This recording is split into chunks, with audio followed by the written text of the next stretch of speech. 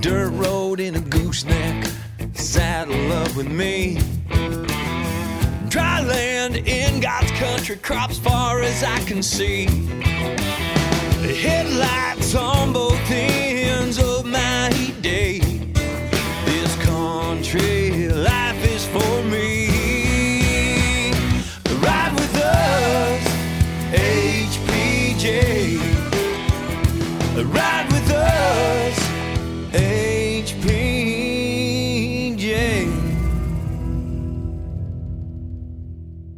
Well, hey, welcome folks to HPJ Talk, the podcast from High Plains Journal, bringing the ag news and commentary of the week to you. I'm Jennifer M. Latsky, and I'm joined by my colleague, Kayleen Scott. Hey there, Kayleen. Hey, Jenny. Well, how was your weekend? Oh, it was exciting. We went to the rodeo in Ashland. My husband was in the ranch bronc riding. How's he doing? All healed up from the previous boo-boos at the rodeo? Well, he hurt his tailbone this time around, so he's a little sore. So, well, it's good that you got out and about. I saw that the boys got tired and decided to take a nap midway through. No, that was after the rodeo was over, and their dad likes to talk to everybody, and everybody likes to talk to him. So they weren't having it about 12:30. They were done and ready to go home. Well, hey, folks, I don't know if you've heard the news, but there have been a lot of changes in activities, public events in Kansas and elsewhere. I guess let's start off with the big one. Kansas State Fair, the Fair Board came back on Monday and decided to change its decision. So they are not going to hold the fair this year in 2020. And instead, they will have so far, they have just announced youth livestock shows. And the Kansas State 4-H is still contemplating how to handle the inside exhibits, the photography, the crafts, all of those. Kayleen, you're a 4-H mom. You've got kids in the livestock program. What have you heard? What's the word on the ground? It sounds like there's a lot of them that are thankful that they're having it, and they have a place to go with their animals. And I saw one, she was upset because they weren't having the poultry show for the 4-Hers. And I know that's just as big of a deal for those kids that have poultry as opposed to the ones that have steers and pigs and goats. So, I mean, somebody's going to get left out. Somebody's going to get upset, but you have to realize that they're making the best choice that they have to make for the circumstance. So for those of you outside of the Kansas listening area, basically what happened is the vendors that typically go to the Kansas State Fair came back to this fair board and said, we're not going to be able to make it. Whether they were relying on volunteers and employees that are of retirement age and, have the, are more susceptible, I guess, to coronavirus. You had some people that were just not willing to go out in public and be vendors in public. And you can understand that. A fair that size relies on those monies that they bring in during the state fair to operate throughout the entire rest of the year. We're already, I think they said we're almost $2 million in the hole because they didn't have so many events over the spring and early summer that would help them with operating expenses for the state fair in the fall. It's just a matter of vendors. It's a matter of volunteers. We have prison labor that actually cleans the state fair.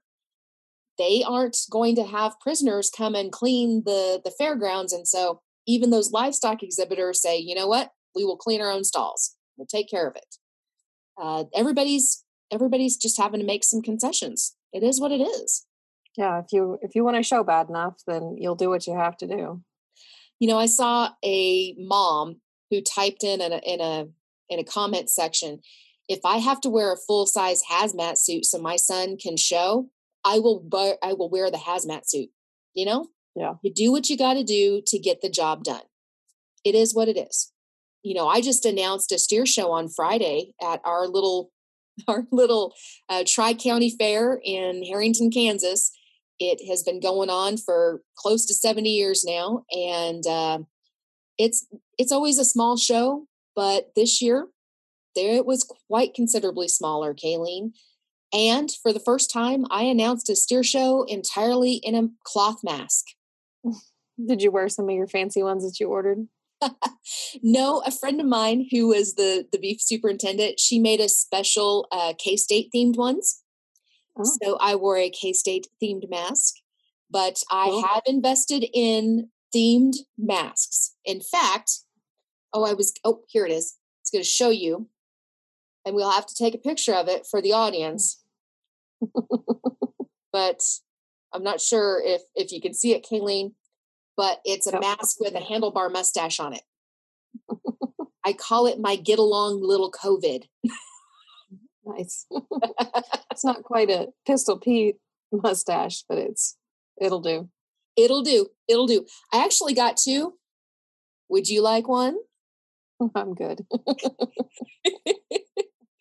Well, yeah, at the fair though, the three counties got together and they said, look, the requirements are if you can't physically distance from each other, masks on, which meant masks on in the show ring. You have and the judge was very much on board with it. He said, he told the exhibitors, look, we know how to play by the rules. There are rules to the game. This is a new rule to the game, and I appreciate you all playing by the rules out here. I'm wearing a mask. You're wearing a mask. It is what it is. And everybody showed off the trailers. There was no stalls or any, nobody stalled any animals. Nothing was left over for public exhibition. It is what it is. So you've got the county fair this week. How are the kids getting ready for that? They moved the livestock sale, a premium auction. They moved it online. And so you had to have photos in by today at noon. And so we took pictures last night of the goats and the pigs. And that was kind of a challenge. The goats were easy, but the pigs made me question any photography skills that I had. They looked fine. They looked fine by me. You got the side view of the pig. I mean, come on, how hard could it be? Those were the best ones that we got. So there's about 40 other ones that didn't make the cut. I think I was a little overconfident because the goat ones turned out so good. See, you got cocky. Never get cocky. You know this. Well, and we got the photos mounted last night, and we're going to bake this afternoon or this evening. So we'll see how that goes. Good. So how are they doing the online sale? Let's talk about that and how that's going to work out for us. Well, let me find my newsletter that they sent. So can anybody sign up now and watch it online and see it and bid? Yeah, they have a sale event. Winter Livestock is actually going to set up a sale event on cattleusa.com. And you can log in on Cattle USA and find the Ford County KS 4-H sale, and you can click on the submit button and you can set up an account, do whatever you need to do. And they say if you're participating online, you must create an account prior to 3 p.m. on Monday, which is when they're going to hold the sale on July 20th. Very cool. And they're going to take bids through the Cattle USA website as well as in person at Winter Livestock on that day. So I don't know how that's going to work. I hear a lot of counties are doing online auctions, and you know what? I think maybe it's an opportunity that we've overlooked for so many years. It's great to have that in-person auction. I don't know about you, but I always love the hamburger feed afterwards that thanks the buyers. It's a great way for kids to interact with the adults in the community who have, vested interest in their upbringing. But at the same time, there's alumni like me. I'm not going to be able to make it to my county fair sale. Never will be able to make it. Yeah. I can put a bid in from a distance. Yeah, and then they have what they call add-on bids, add-on money. And on the Ford County 4-H, the K-State website, there's a place for that too. If you want to punch in 10, 20, 50, whatever, and they can add it on. You have until August 1st to do that if that's something that people are interested in.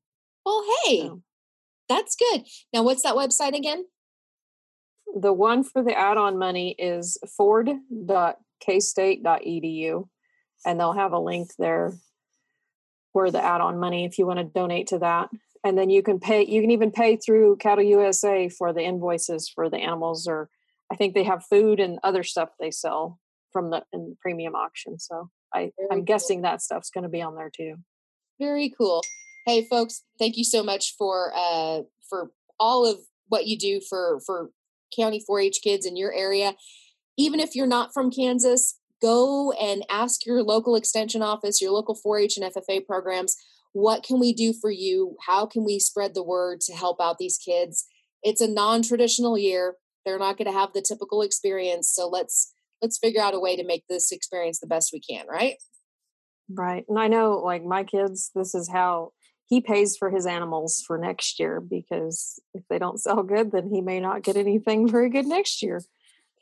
Because mom's not willing to shell out any money. Unless he wants to work for it, and that ain't going to happen. That's how building a herd, that's how being a herdsman works. So, well, also on the front of things that are changing, High Plains Journal recently made the decision to take Cattle U from an in-person event to a completely digital one, Kayleen. As you can imagine, this wasn't without a lot of discussion and a lot of thinking back and forth of how we could do it and still make an event that could reach our audience, could help our exhibitors spread their word and bring thought leaders to our listeners. And so what we're going to do is we are going to move Cattle U completely virtual. It'll all be online, and it will be the week of September 7th. So instead of 2 days of, really intense speakers, we are going to have 4 days of speakers, different slots, different time slots. You can watch live online, or you can actually watch the recorded ones. All the sessions will be recorded and posted at cattleu.net. And because of this, registration is now open and free. If you previously registered and paid, you will be contacted as to whether you want to roll that over into next year's event, which, Kayleen, come heck or high water, it's going to be in person. We may have to invest in full hazmat suits, but it's going to be in person. No, seriously though, if you previously registered and paid to attend, you will be contacted if you want to roll your registration fees over for 2021, or if you would like a refund. We're going to work with folks on that. But because we're going online and going virtual with it, we're going to open that registration up, and it'll be free. And Kayleen, I don't know about you, but I think this is actually an opportunity for people that don't normally get to go to events, actually get some of the learning. You and your husband are a prime example. How many times can he go to an event that's in the middle of the day? He works during the day. Not very often. Yeah, not very often. So you'll be able to watch from the comfort of your own home on your own schedule. You can rewatch the presentations at your leisure. I think it's actually going to be a really good thing, Kayleen. Yeah, I think so too. Yeah. So watch for that information at cattleu.net, and we will post the revised schedules and all of that as soon as we get those taken care of. Kayleen, that's my job. I think you're going to have your work cut out for you. We are nothing if not flexible. What's my motto is learn, adapt, thrive, and survive. So here we go. We're learning and we're adapting, Kayleen. Yeah. So how are you folks doing out there? Drop us a line at hpjtalk@hpj.com and let us know, or call us at 1-800-452-7171. Hey, do us a favor. Go on over to iTunes or wherever you download your podcasts. Leave us a review. So in this week's episode, we're going to bring you the stories that you might have missed in the July 13th print edition. We'll have a report from the field from our All Aboard Wheat Harvest correspondent, Brian Jones. And Kayleen's going to bring us the latest on grain markets, and we'll have those final thoughts. Alta Seeds brings you this week's episode. Alta debuted its new iGrowth sorghum line July 8th in the first ever Sorghum Frontiers virtual field day, all online. iGrowth is the world's first non-GMO, herbicide-tolerant sorghum that's commercially available in the United States market, enabling pre- or post-emergent weed control. Be sure to catch up on the webinar recording at hpj.com/sorghum frontiers to learn more about this new trait and the company that's bringing it to your farm. It's a hot one out there, Kayleen, still. Whoo, doggy. Not right now. It's pretty nice out right now. It's a little humid. Yes, the end of the week is probably going to kill us. Well, hey, you folks out there are probably getting ready for the fair and enjoying this hot weather just as much as we are. So grab a cool drink, turn up the AC or those super powered fans on the livestock, and ride with us here on HPJ Talk.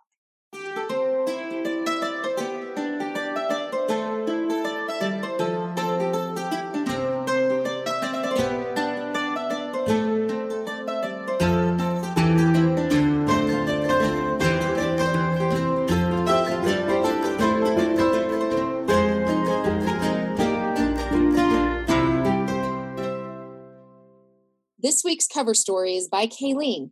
Pandemic emphasizes need for local fresh food. The rancher found a way to donate beef. The grocer found a way to keep his doors open during heavy demands. The farmer's market found a way to serve customers in a different manner, all during a pandemic. Colorado Proud hosted a virtual roundtable June 3rd, focusing on how agriculture can succeed in tough times. Colorado Proud, created by the Colorado Department of Agriculture in 1999, works to promote Colorado food and ag products. These products are labeled with the logo for ease of identification, and the program hopes to raise consumer awareness of the benefits of buying locally grown and raised manufactured products. The panelists included Kate Greensburg, Colorado Commissioner of Agriculture, Duke Phillips IV, COO of Ranchlands, Pete Marchick, founder of Marchick Fine Foods, and Rosalind May, Executive Director of the Colorado Farmers Market Association. So, Kayleen, you listened in on this. Colorado is one of those places that's naturally made for a local and farmers market atmosphere because those folks like to buy local. What did those panelists, what insights did they share? Well, each of them had their own specific aspect of what's affected them during the pandemic. Like the rancher, they rely on a side income of people coming and staying at the ranch for a week and learning how to be ranchers or cowboys or whatever they wanted to do. And they lost that source of income because people weren't going to come on the ranch. And the farmer's market gal, she said people are finding a way to have their farmer's market with guidance from health experts and all that stuff. And people are willing to do what they need to do to get the food that they want. And Pete Marzick, he said they tried at the beginning to keep the store open longer hours than they had ever before. And it just did not work for them and their employees. And he said they came down to a different schedule where they had certain hours that they stocked and certain hours that they were open. And he said they never ran out of bread. They never ran out of meat. They never got stuck in those spots that some other retailers did. And he said they had new customers come in that had never shopped with them before. So learn, adapt, thrive, and survive. It just takes some creative thinking. And if you get stuck on what was the usual way, if you get really, focused on, I want it to be the way it was. I want it to be the way it was. You know what? You're not going to see the creative problem solving in front of your face. Yeah. That's just the way it is. So, and look at all the new opportunities now open to people that were essentially forced, quote unquote, forced to look at different ways of buying their food. Now that they've had a taste of locally grown, I wonder how many of them are going to go back to, supermarket. Who knows? Yeah. Maybe there's going to be a subset that will just say, you know what? I know that I can buy local at a farmer's market, and I like that opportunity. I like that experience. I'm going to stick with it. Who knows? Yeah, I'm sure there'll be some people that end up deciding that's better for them. Yeah. So you also had a story inside from Dr. AJ Tarpoff, right? Yeah, talking about the insect considerations for your livestock and your equines when it comes to controlling disease. And Dr. Tarpoff was part of the webinar that the Kansas Department of Ag and the Butler County Extension Office had when they were talking about the vesicular stomatitis and how the external parasites, meaning when I hear parasites, I think of worms and those sort of things. And he's defining external parasites as flies and biting gnats and all those sorts of creatures. And he said that as a veterinarian, as a livestock caretaker, he has to admit when he doesn't know something, and they don't understand exactly how sometimes that these external parasites play a role in the transmission of disease. And he had a broad view of all these insects, but when it came down to it, I could recognize each individual insect he was talking about: stable flies, horn flies, the house flies, and he had neat little specific things about each species. And you see these bugs all the time, and you don't think twice about them. And it's interesting that I can't remember which one it was, but there's one species, a fly, that only stays on one animal, and it only bites that one animal and doesn't go anywhere else. It'll go lay its eggs and it'll come back to that animal. So kind of like a monarch butterfly on milkweed. Yeah. Who knew?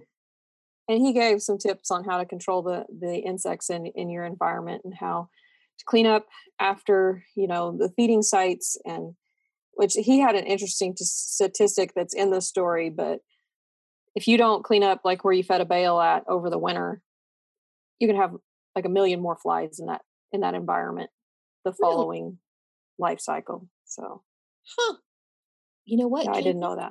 I am always fascinated by the knowledge that our experts pass along. And AJ certainly is one that knows his bugs.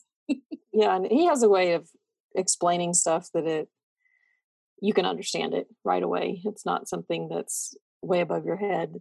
Well, hey, on the opinions and editorials page, editor Dave Bergmeyer has his column, "In the End, It Begins with All of Us to Be Responsible."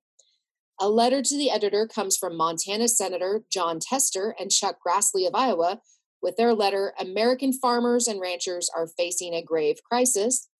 And we also have another letter to the editor from Kansas Senator Pat Roberts and Senator Kelly Loeffler from Georgia, "Helping Rural America Feed All of America." David Murray has a story inside. Bayer tries to chart future for Roundup dicamba after tumultuous year. This is the first of a 4-part story that Murray has that looks at the needs of growers when it comes to farm chemicals. Our field editor, Lacey Newland, has a story looking at the great debate of grazing systems. In an Oklahoma State University Ranchers webinar, Paul Beck, associate professor of animal science at Oklahoma State, discussed the controversial concept of which is better, continuous grazing versus rotational grazing. He began by reciting a quote from the 1922 Yearbook of Agriculture. Quote, "The cheapest source of all feed is pasture because it furnishes a balanced ration at a low cost, and the cow does her own harvesting. In comparatively few cases, it is the fullest possible use made of pasture," end quote. Lacey writes that both grazing systems have advantages and drawbacks, but a producer ultimately has to decide which positives outweigh the negatives. Lacey also had another story about one of our upcoming Cattle U and Trade Show speakers, Danette Amstein. Danette is the managing principal of Mydan Marketing, a full-service, meat-centered marketing firm based in Mooresville, North Carolina. She's going to be one of our speakers at Cattle U, like I said, and she grew up on a row crop, feedlot, and cow-calf operation outside of Jetmore, Kansas, and graduated from Kansas State with an animal science degree with a focus on communications. She credits her agriculture upbringing with her strong and determined work ethic. It's going to be really interesting to hear from Danette. The MyDen Marketing is one of the marketing firms that is gathering information as the pandemic is going on about people's purchasing decisions. And that's going to be critical going forward as we market livestock, as we market the beef and poultry and other, red meats and everything. When we know those purchasing preferences, we can retool our system to meet those preferences. I look back when you and I were kids, Walmart didn't really sell meat. And now it does. Now it's one of the largest sellers of meat in the United States. So it'll be interesting to hear Danette's stuff. And remember, folks, we are now transitioning to a digital or a virtual Cattle U. And that'll be the week of September 7th. So if you want to catch Danette's discussion and her talk, check out cattleu.net. Read more on the variety of ag issues facing farmers and ranchers in the print High Plains Journal, or look for it online anytime at www.hpj.com. And of course, if you have a response to something you've read or heard, please write to us at journal@hpj.com or hpjtalk@hpj.com. We want to hear from you.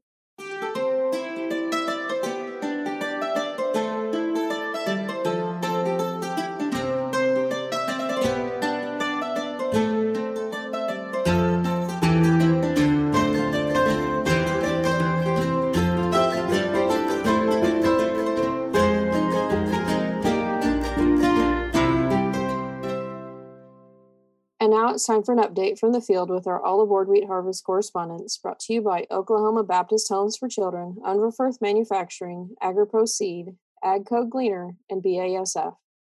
Well, this is Jennifer Latsky, and I am with Brian Jones. And Brian, you guys are now in South Dakota. Let's talk about moving from Mineola, Kansas to South Dakota. How's the wheat been? Hey, Jennifer, it's good to talk to you again. We have ended up having kind of a different type of year, and it's come down to where, again, we've had some more weather challenges. We finished up in Mineola, Kansas there, and we normally then move to our next stop, which is in Big Springs, Nebraska, which is in the west central part of the state. But that area had some really tough weather conditions. They had some really serious winter freeze damage that really was difficult with the crop. And then it always seemed like it either was dry at the wrong time or too wet at the wrong time. And it has just led to a crop that's going to have a very low yield, but also it is really late in maturing. And the situation that we're up against is that it appears that the South Dakota harvest and Nebraska harvest is going to about occur simultaneously. So we had to make some decisions, and in the end, we decided to bypass Nebraska this year, and we moved to Oneida, South Dakota, which is almost dead center in the middle of the state. And we are up here now, and we are getting ready to harvest here. Okay, so now, South Dakota is a little bit different terrain than Mineola, Kansas, because you guys have much larger fields, and you also have spring wheat that is going on at the same time as winter wheat. Let's explain to our listeners the difference between hard winter wheat and spring wheat. Yes, once we get into the South Dakota area, this is where we get into these two different varieties or types of wheat. So, like wheat that's in Oklahoma or Kansas, for example, winter wheat is planted right before wintertime comes. But when we get up this far north, we start to get a real change in climate, just in both temperatures and then also length of days of sunlight, as well as how winter arrives and then how as winter exits when you look at it on a calendar. So they're also up here, they have the opportunity to plant spring wheat, and just like it suggests, it's planted in the actual spring time. So how that works out for harvesting ends up, the winter wheat is right first, about the same time when the winter wheat is done being harvested, the spring wheat has ripened, and then we're ready to just transition right in from winter wheat to spring wheat. So we have, this is why harvest here lasts a little bit longer as well. We don't just have, just one type of wheat And of course, it's not just the size of the fields, but it's also this variety difference that we have between winter wheat and spring wheat that makes this kind of, oftentimes we're here for a month approximately. And it looks like this year we're definitely going to be here that long, maybe even longer. Okay. So folks, think about it this way. If you've got a garden that's planted and you have a couple of different types of tomatoes, they're not going to ripen at the same time on the vine. Now, are they? You may have an earlier tomato, you may have a later tomato, but you still have tomatoes all coming on. And so that's kind of what Brian and the folks are facing up in North Dakota right now, or South Dakota right now. Now, Brian, let's talk about the size of those fields and the infrastructure that you have to deal with. There are different kind of road conditions up there because they have different roads that are dirt roads, and a lot of rain makes those kind of tough to travel. But then you also have a lot of storage challenges too for the wheat that comes off the field, right? It is. We always feel like when we move into this part of the country, when we get into Central South Dakota, this is kind of harvesting on the grandest scale possible. It's just because of the way that the terrain is laid out. There is a lot of prairie up here that is still where cattle graze, but then there's a lot of that cropland, and it's interspersed. And for that reason, you don't always end up with just every field around you is in a crop. There's oftentimes perhaps a hay field or there's cattle grazing too. So it makes the operation end up being spread out. Farmers work over a larger area just because that's what it takes in order to find the acres that you need to harvest. It's also because the population here is relatively low and there really is just agriculture here in the countryside. It allows for fields to be significantly larger because there isn't always the need for a road to necessarily divide them, or there's just not anyone that even lives in this area, so they can kind of do whatever they want. So we definitely get into this time where there's many fields that are a square mile here. Some of them get larger. I have been in a field that ran for 2.5 miles long. Some of those will exceed 1,500 acres at one time. So it is different than the type of fields that we get in Oklahoma and Kansas. And because of the size of those fields and the way that they sometimes work with the way the roads have been laid out, there's not always a straight line to get exactly where you want to go, especially the elevator. Mm-hmm. So sometimes we have to jog around, and it's kind of interesting. I think a lot of people are aware that the winter was pretty severe here, and then they had a very, very, very wet spring, and they had a very big difficulty getting things planted. Spring wheat this year, when they tried to plant it, was spread out in its seeding over a long period of time. There's some spring wheat here that actually is starting to lose color. It's green color, and it's starting to ripen. And there are other fields that we see that literally the heads are just being, or the kernels there are just being added onto the stalk, which means that's probably 3-4 weeks away for harvesting, depending on the way that the weather is. Mm-hmm. So there's a lot that's going on up here.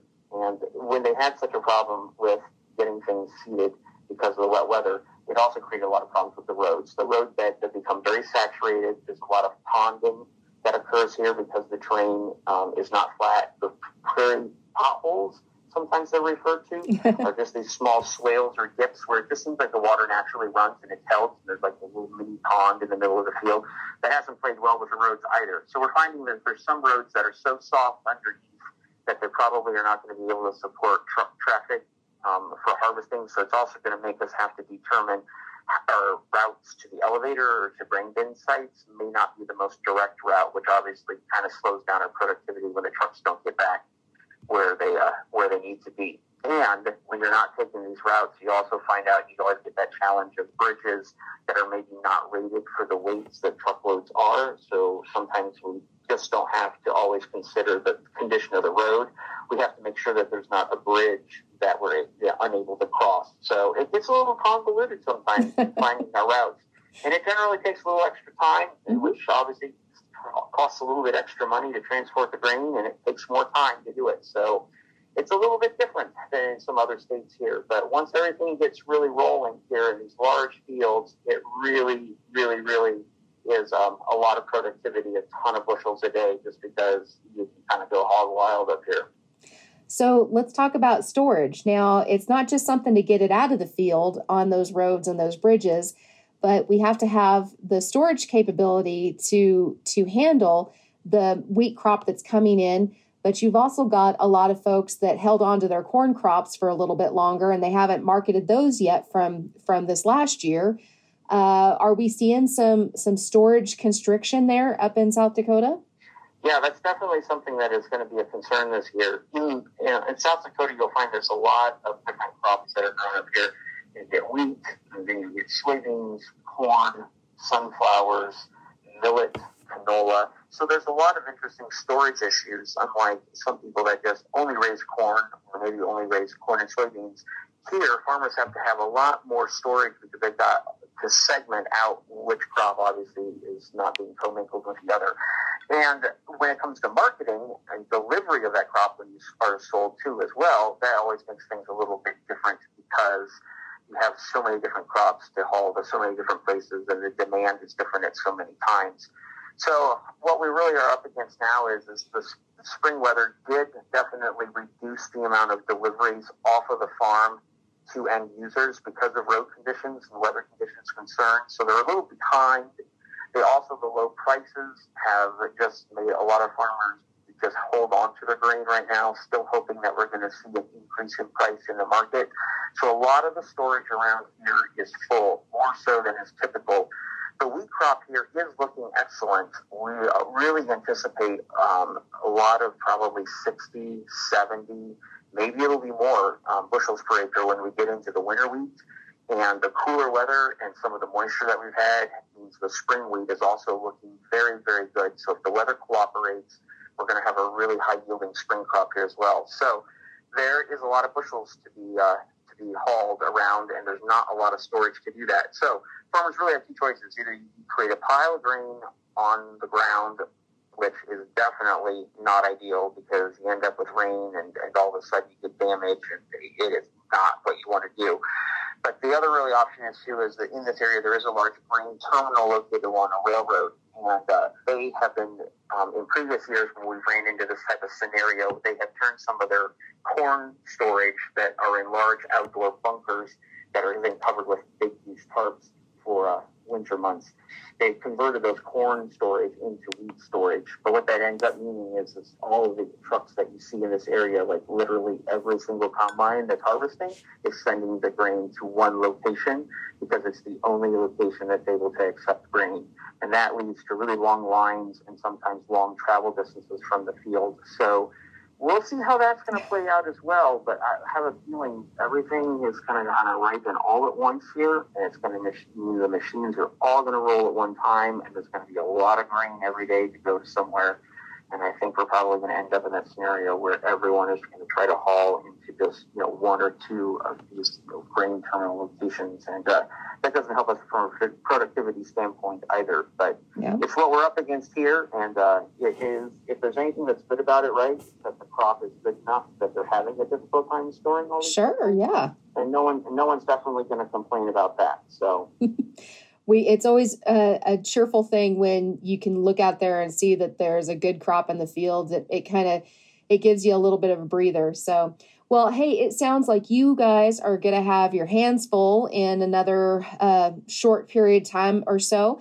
But we hope to see you on Facebook Live. The last one I caught, you had some friends come on from England. I just get a kick out of all the folks that have been joining us on our Facebook Live Ask a Harvester series. Folks, those of you listening, if you haven't caught it already, head on over to the Facebook page for the All Aboard Wheat Harvest.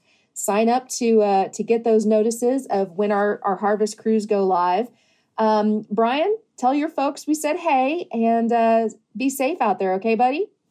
Definitely, we will, Jennifer. We really anticipate on being in the field here in just the next few days, and we really think harvest will last well over a month here. So we'll be busy. So the next time we get together again, you'll probably catch me in the combine working away, and we'll be able to tell you a little bit more about what we're finding and how the situation all plays out here. But it's going to be a nice harvest, and we're excited to be here. And we've enjoyed this nice downtime or break, but we're definitely ready to get back in the seat and come what we came to do here, and that's harvest week. All righty. Well, hey, take care, and we will see you on the road. And folks, remember, if you want to catch our All Aboard Harvest correspondents, remember you can catch them on Facebook. We've got updates over our Twitter account, and you can catch them on the pages of High Plains Journal every week. We'll talk to you later, Brian. All right. Thanks, Jennifer. Thanks for that update.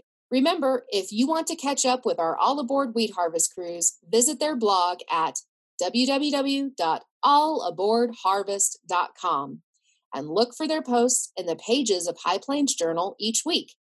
All Aboard Wheat Harvest is brought to you by Oklahoma Baptist Homes for Children, Unverferth Manufacturing, AgriPro Seed, AGCO Gleaner, and BASF, who remind you that we're all in this together.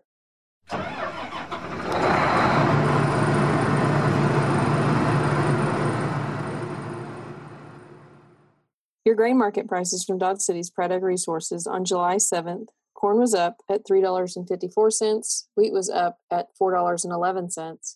Milo was up at $3.54. And soybeans were up at $8.07. If you'd like to have crop or livestock targeted news emailed directly to you, sign up for our HPJ Direct email newsletters on our website, www.hpj.com/signup.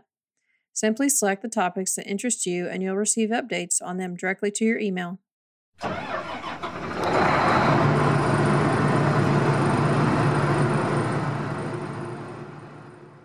Be sure to watch for our specialty crop issue of High Plains Journal in your mailboxes July 20th with a story from Lacey Newland. And look for additional content online anytime at hpj.com. Thanks to Alta Seeds for sponsoring this week's episode. Alta debuted its new iGrowth sorghum line July 8th in the first ever Sorghum Frontiers virtual field day. iGrowth is the world's first non-GMO, herbicide-tolerant sorghum that's commercially available in the U.S. market, enabling pre- or post-emergent weed control.